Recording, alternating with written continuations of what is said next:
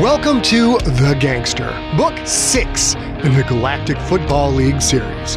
Written and performed by Scott Sigler, The Gangster is suitable for ages 12 and up and contains graphic violence. The Gangster is also available as a signed, numbered, limited edition hardcover while supplies last. To order, go to scottsigler.com/store.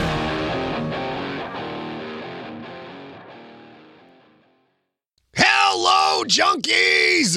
I hope this episode finds you well. I hope that you are staying smart, staying science, and for the love of science, staying informed. Hey, Americans! The first of the COVID vaccines are making their rounds, and it looks like it's possible that maybe there's a chance that we might all have access to the vaccine in May. So if you've stayed safe and locked down and masked and hand-washy and distance and all that jazz, don't let your guard drop now. We're almost there. And if you haven't been safe and locked down and masked and hand-washy and distance and all that jazz, now is a good time to start. Wouldn't it suck to get the COVID right here at the end and have to go be on a ventilator and crap? So don't do that. Let's just obey the protocols until we get the vaccine. Things start to get a little bit back to normal. We might be in the home stretch for the Lions' share of this business. Also, goddamn Lions sharing COVID. Am I right? What's that all about? Get your info from people that know stuff, not from your uncle on Facebook who is reposting Russian disinformation and propaganda. Back to the world of Siglerism. There are only 68 copies of the Champion hardcover left in existence. Once they are gone, they are gone. Snag them at scottsigler.com/thechampion, one word. We suspect that once The Gangster is out, which it will be probably in Q2 or Q3 of 2021, those remaining copies of The Champion will go poof and sell out immediately as people stock up on the limited edition hardcovers. So snag them now if you want to get one before they are gone. Are you watching our weekly Sigler in Place live stream? Every Wednesday at 6 p.m. Pacific, 9 p.m. Eastern, A Real Girl and I do a 1-hour live stream to put a smile on your face, and we also ram some positivity right up your heart. That is where we ram it. Join us and your fellow junkie pals at facebook.com/Scott Sigler, twitch.tv/Scott Sigler, and facebook.com/Scott Sigler, and/or we're in all those places. We also have a live stream at those same locations every other Saturday for Story Smack, a podcast about stories and storytellers in the world of pop culture. On March 20th, in honor of St. Patty's Day, our movie is the bizarro The Boondock Saints with Willem Dafoe and Norman Reedus. Yes, before Daryl was shooting zombies, Daryl was shooting gangsters. So join us for that on March 20th at 2 p.m. Pacific Time, 5 p.m. Eastern, as A Real Girl, Empty Set movie maven Rob Otto, and myself go into the absolutely crazy backstory behind this indie movie, Shoot 'Em Up. Now, let me get you caught up on the story so far, and then we're all going to go plant some corn.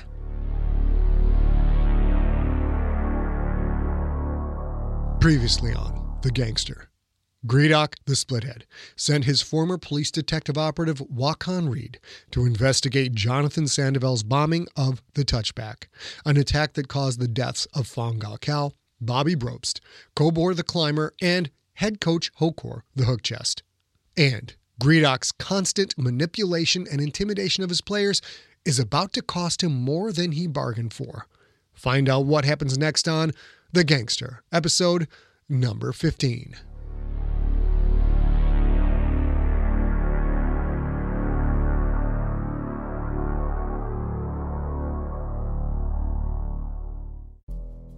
In the climate-ravaged world of 2072, the city of Pura stands as a miraculous green haven. Pura is a geoengineered paradise that protects its fortunate residents from the global catastrophes of heat domes, fires, floods, and droughts.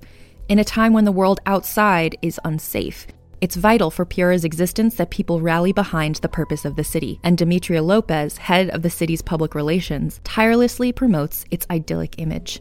But when she stumbles on a dark secret that, if exposed, would be the downfall of Pura's existence, she must decide who and what she's willing to protect. From Wondery, the makers of Academy and Dr. Death, The Last City stars actors Ray Seahorn, Jeannie Tirado, and Maury Sterling. Follow The Last City on the Wondery app or wherever you get your podcasts. You can binge all episodes of The Last City early and ad-free right now by joining Wondery Plus.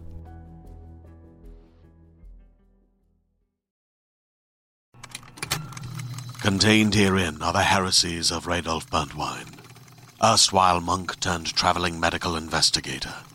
Join me as I uncover the blasphemous truth of a plague-ridden world, that ours is not a loving God, and we are not its favored children. The heresies of Radolf Burntwine, coming January 2nd, wherever podcasts are available. Mechanizations. "I've made headway," Wakan Reed said. "Before the touchback bombing, Jonathan Sandoval may have had contact with a leaky connected to the guild. And by guild, I mean Vermada. I can't find the leaky's name, only the handle it goes by. The Emissary." Virak stood at the base of Gredok's pillar, a shock prod hanging from his hip, a powerful semi-automatic pistol in a holster strapped across his chest. Gredok hadn't asked Virak to take up that kind of defensive posture, but he hadn't told the warrior not to do it either. Reed didn't seem bothered by Virak's presence, although the human's eyes did glance at the pistol from time to time. Reed had shown up at the Kraken's building without warning, without scheduling an appointment, which had flustered Masal. The worker liked things to be organized and regimented, especially when he was as tired as he was now. In addition to his normal duties, Masal was putting in extra hours studying up on potential Kraken's prospects. Gredok employed several talent scouts, but with Hokor gone, Masal's opinion on all things gridiron mattered more than ever. Work on the Krakens was important. Finding out who had attacked the Krakens, even more so. "This emissary," Gredok said. "This is the one who hired Sandoval to attack my property?" Reed took off his hat, turned it in his hands. "I don't think the emissary is a decision-maker," he said. "More like a messenger with some small level of authority. I've heard whispers of another Vermada player, a sentient known as the Broker. Some think this broker either calls the shots or at least relays the orders of the sentient who does, but I don't know for sure." "I do not pay you so that I can hear you tell me you do not know for sure. I pay you to get me hard facts." The leader noticed a slight increase in the human's body temperature. Reed did not like being told what to do, at least not so directly. "This is dangerous work," the human said. "The sentients in the Vermada are psychopaths. I'm at risk as it is. I won't rush this." Sometimes a leader needed to push. Sometimes a leader needed to threaten. And sometimes a leader needed to be patient. Reed smiled his big-toothed smile. "I have some other possible information from my UBI contacts," he said. "But again, I don't know for sure. Would you like to hear it, or would you prefer to wait until I have hard facts?" Flippancy. How unfortunate. Perhaps after this was over, Gredok would reevaluate his investment in Reed. "Go on," the leader said. "I have a partial trace on the payments to the hospital hitters." "Gemstones?" "No, Shamakath," Reed said. "An electronic transfer. The money was routed through a Purist Nation bank."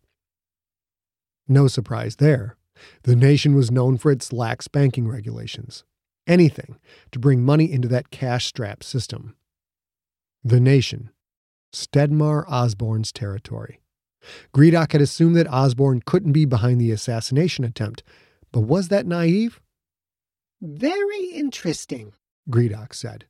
"But from where did the payment originate? The nation? The Concordia? The Union?" "I don't know the original source. I can follow up on that, but it will take time away from my work on Sandoval. If you want me to trace the finances sent from a nation bank, I have to go there, get physical access to their primitive computer networks." "Are you making progress on Sandoval's interest in the regulator?" "I am," Reed said. "I've learned he had an informant on that ship.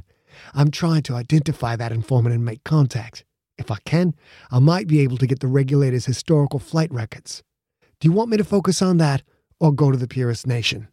I can be at Buddha City Station in a few days." Sandoval had wanted to know when the regulator was within shuttle range of the touchback. What did that have to do with the Church of Quentin Barnes, the schism meeting, and Sandoval's motives? Gredok had a feeling that information would prove the most important of all. For now, focus on the regulator connection, Gredok said. Have you made contact with Gonzaga? Reed nodded. Yes, as you requested. Give him your financial leads. He is a former nationalite. He will know the train better than you. Gredok heard voices filtering in from beyond his chamber doors. Loud voices, coming closer. Sounds like there's something new on your agenda, Reed said. I'd rather not be here if that happens. If you need anything else, call me. Without asking permission, the human donned his hat and left the chamber. Masal the Efficient entered, his neat blue jacket trimmed in thin gold braid. A curl of that braid on his shoulder looked slightly off-center, a rare mistake in his appearance. Your Magnificence, there is a problem, the worker said. You have more unexpected visitors. Traces of green and crimson on Masal's cornea betrayed his embarrassment and confusion. Within those swirling shades, though, were barely visible, unmoving fibers of yellow, a clear sign of physical exhaustion. I cannot read your mind, Masal. Tell me who is here. Carol Tweedy, the mother of John and Jew Tweedy, who are with her. Also with them are George Starcher, Tara the Freak, Cliff Frost, Milford, Denver, Killiod, Budo Schweck, and Cormorant Bumberpuff. Gredok leaned forward, his interest piqued. He could hear the Tweedy brothers' loud voices as they argued about what sounded like a heated debate over mismatched socks. Masal, explain to me why you saw fit to let this mob walk right up to the door of my chamber. The worker shivered. I told them they needed to make an appointment. Mumo picked me up and set me aside. Your guards then tried to stop them, but were afraid to use force against your property. I told the Tweedies and the others that you were terribly busy and couldn't see them. At that point, Carol Tweedy mentioned a possible labor strike effective immediately if she and the others were not allowed an audience. A labor strike? A threat from employees that they would not work?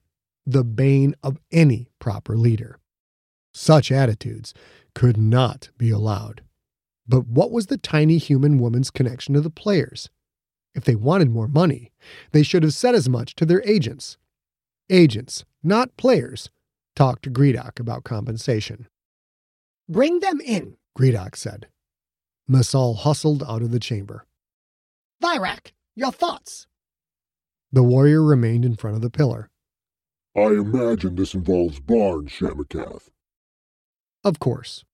Barnes had developed a relationship with the Tweedy brothers as well as their mother. Shamakath, there are 10 players coming into your chamber. I suggest you bring in more guards. To bring more guards into the chamber was to admit that Gredok feared his own players. That would result in losing face. The 2 recent attacks had already done significant damage to Gredok's reputation. Perhaps that was the reason the players felt bold enough to come here and demand an audience. You will manage on your own. You are their teammate, and I am their owner. I suspect this will not be a violent encounter. The leader settled back into his cushy throne. Whatever this was, it was already interesting. He liked interesting.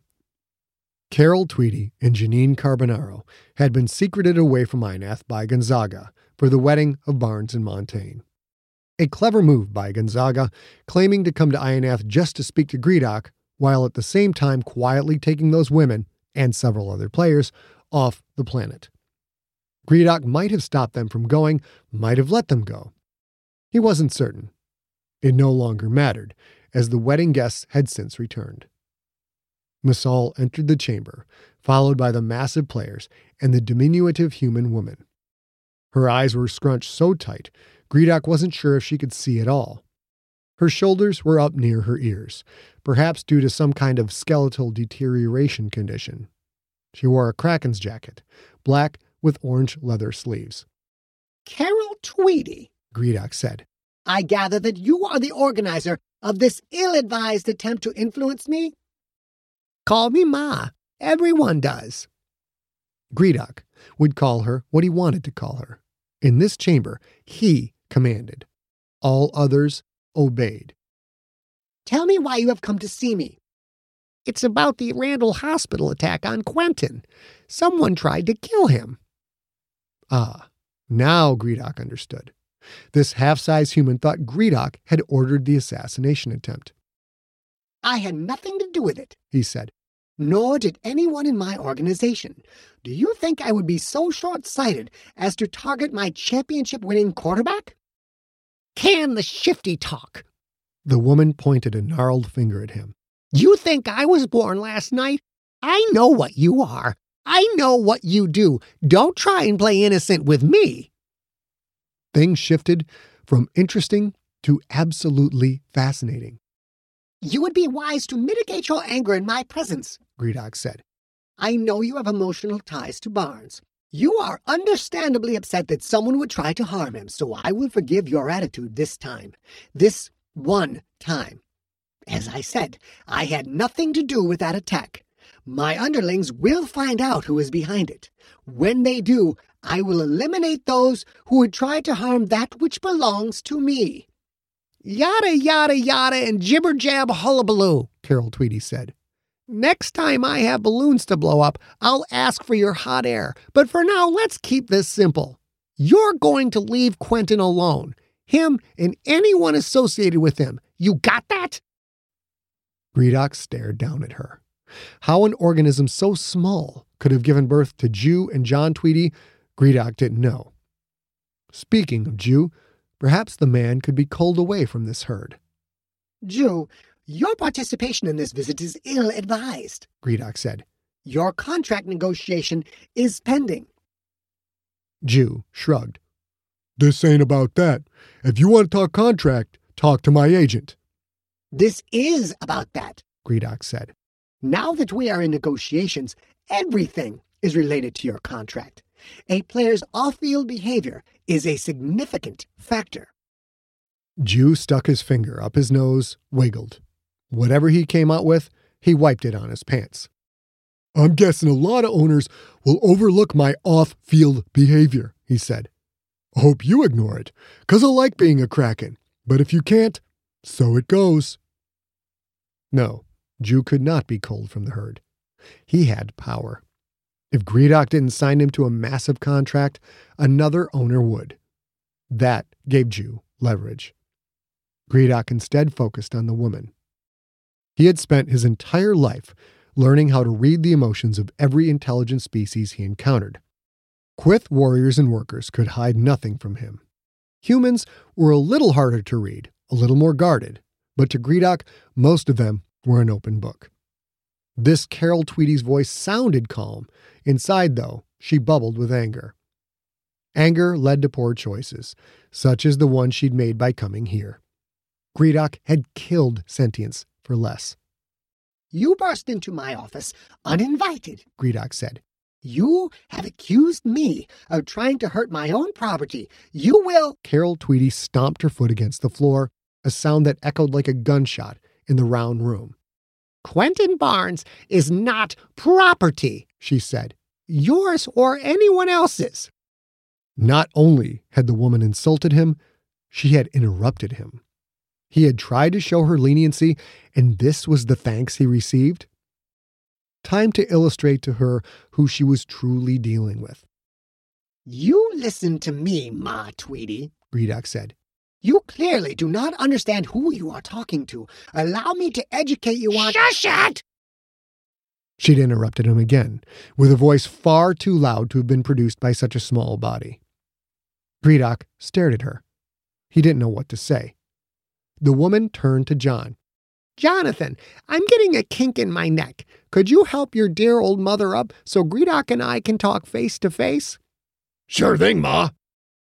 John's big hands wrapped around his mother's waist. He started to lift her up. Virak drew his stun stick. George Starcher and Cliff Frost stepped between Virak and the Tweedies. Kilo Yoet flanked Starcher. Milford and Denver flanked Frost. Cormorant Bumberpuff's boneless limbs brought him under Frost's massive legs. The X-Walker stood in front of Virak. Virak, my beloved teammate, Bumberpuff said. Please, do not try to use that weapon on anyone, or I will be forced to take it from you. The warrior reached for his holstered pistol. No, Gredok said. Even if Virak only meant to use the gun to threaten, Gredok could not risk injury to the Krakens.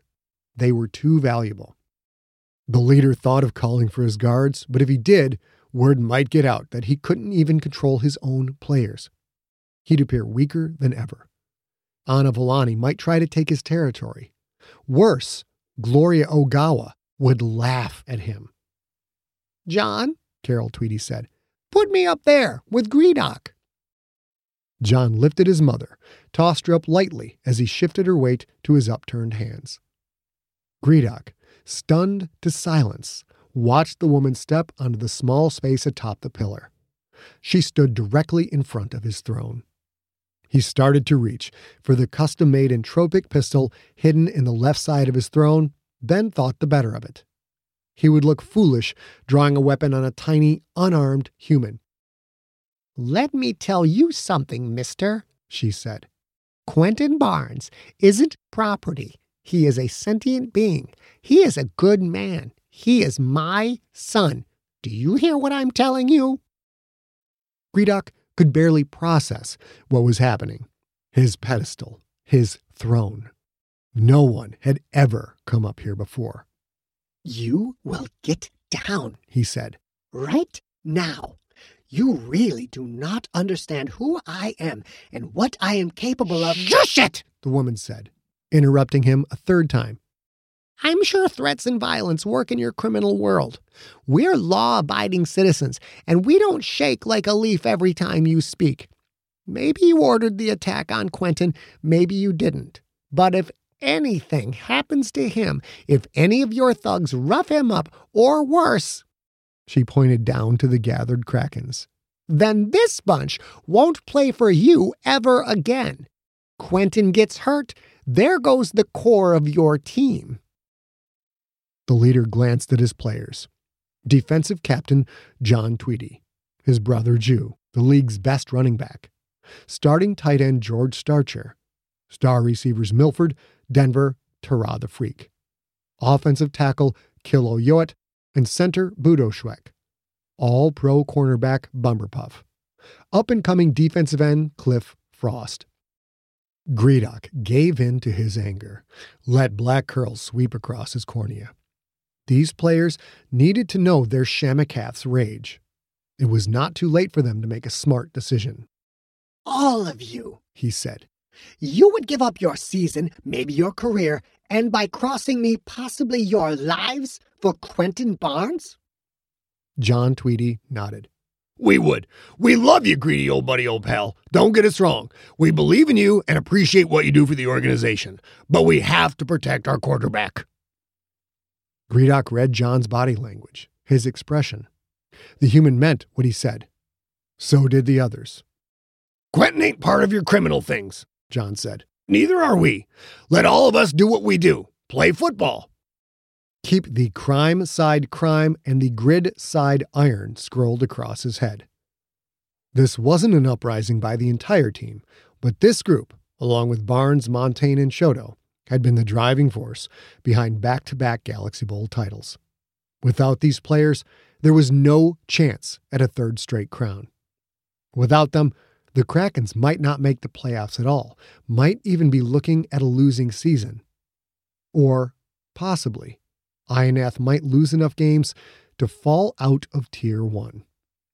From first to worst, such potential humiliation. And it's not just Quentin, Carol Tweedy said.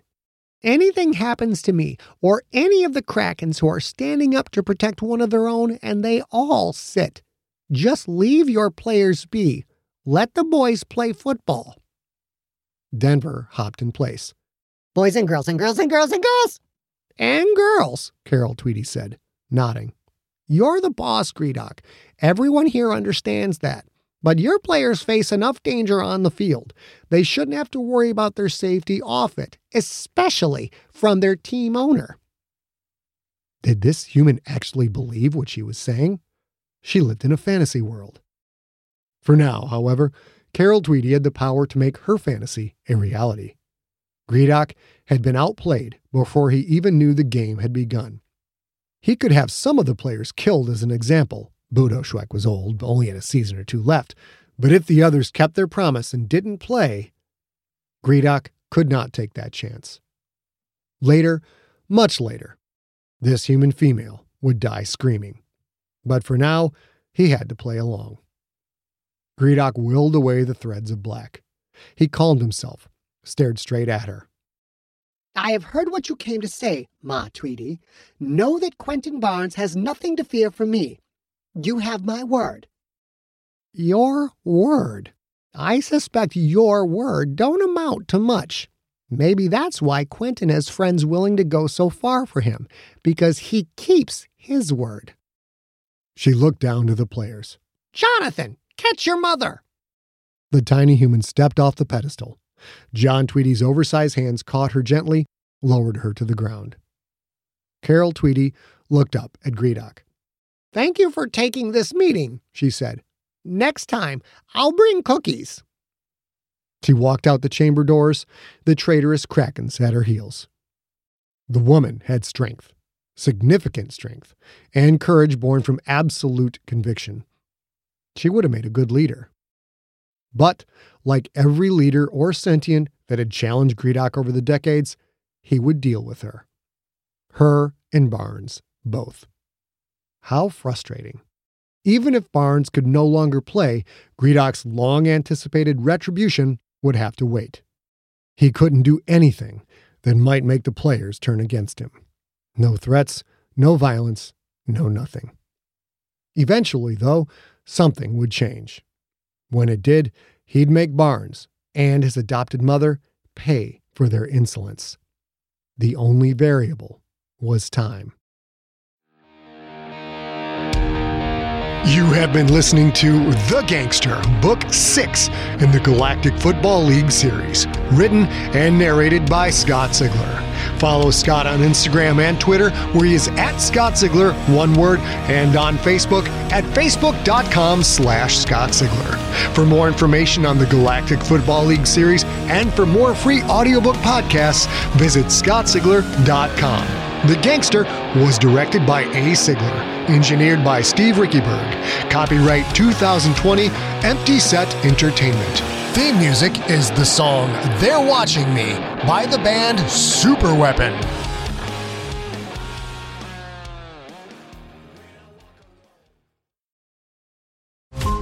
Every 5 minutes, a transplant candidate dies while waiting for a compatible heart, liver, or kidney. Imagine a technology that could provide those life-saving transplant organs for a high price, and imagine what a company would do to monopolize that technology. On a remote island in Lake Superior, a team of geneticists unlocks this holy grail of medicine by reverse engineering the genomes of all mammals, creating an animal with organs perfectly suitable for human transplantation. They envisioned a docile herd animal, but one team member had another, darker vision. This ancestor is anything but docile.